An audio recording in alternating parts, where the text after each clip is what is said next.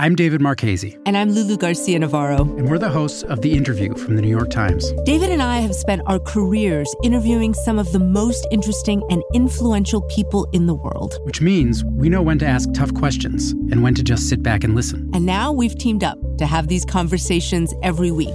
We'll try to reveal something about the people shaping our world. And we'll get some great stories from them, too. It's The Interview from The New York Times. Listen wherever you get your podcasts.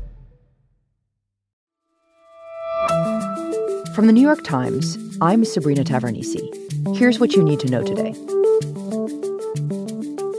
On Wednesday, the man accused of carrying out a racist shooting in Buffalo was charged with murder and with domestic terrorism. The suspect, who is 18 and an avowed white supremacist, is accused of shooting 13 people, almost all of them black, at a Tops supermarket in a largely black section of Buffalo on May 14th. The domestic terrorism charge alleges that the suspect acted, quote, because of the perceived race of the people injured and killed. It carries a penalty of life imprisonment without parole.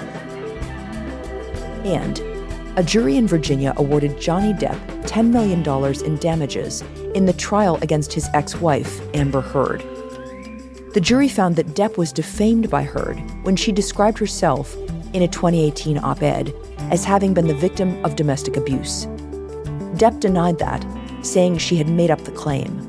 And the verdict, that capped a 7-week televised trial, seemed to vindicate him.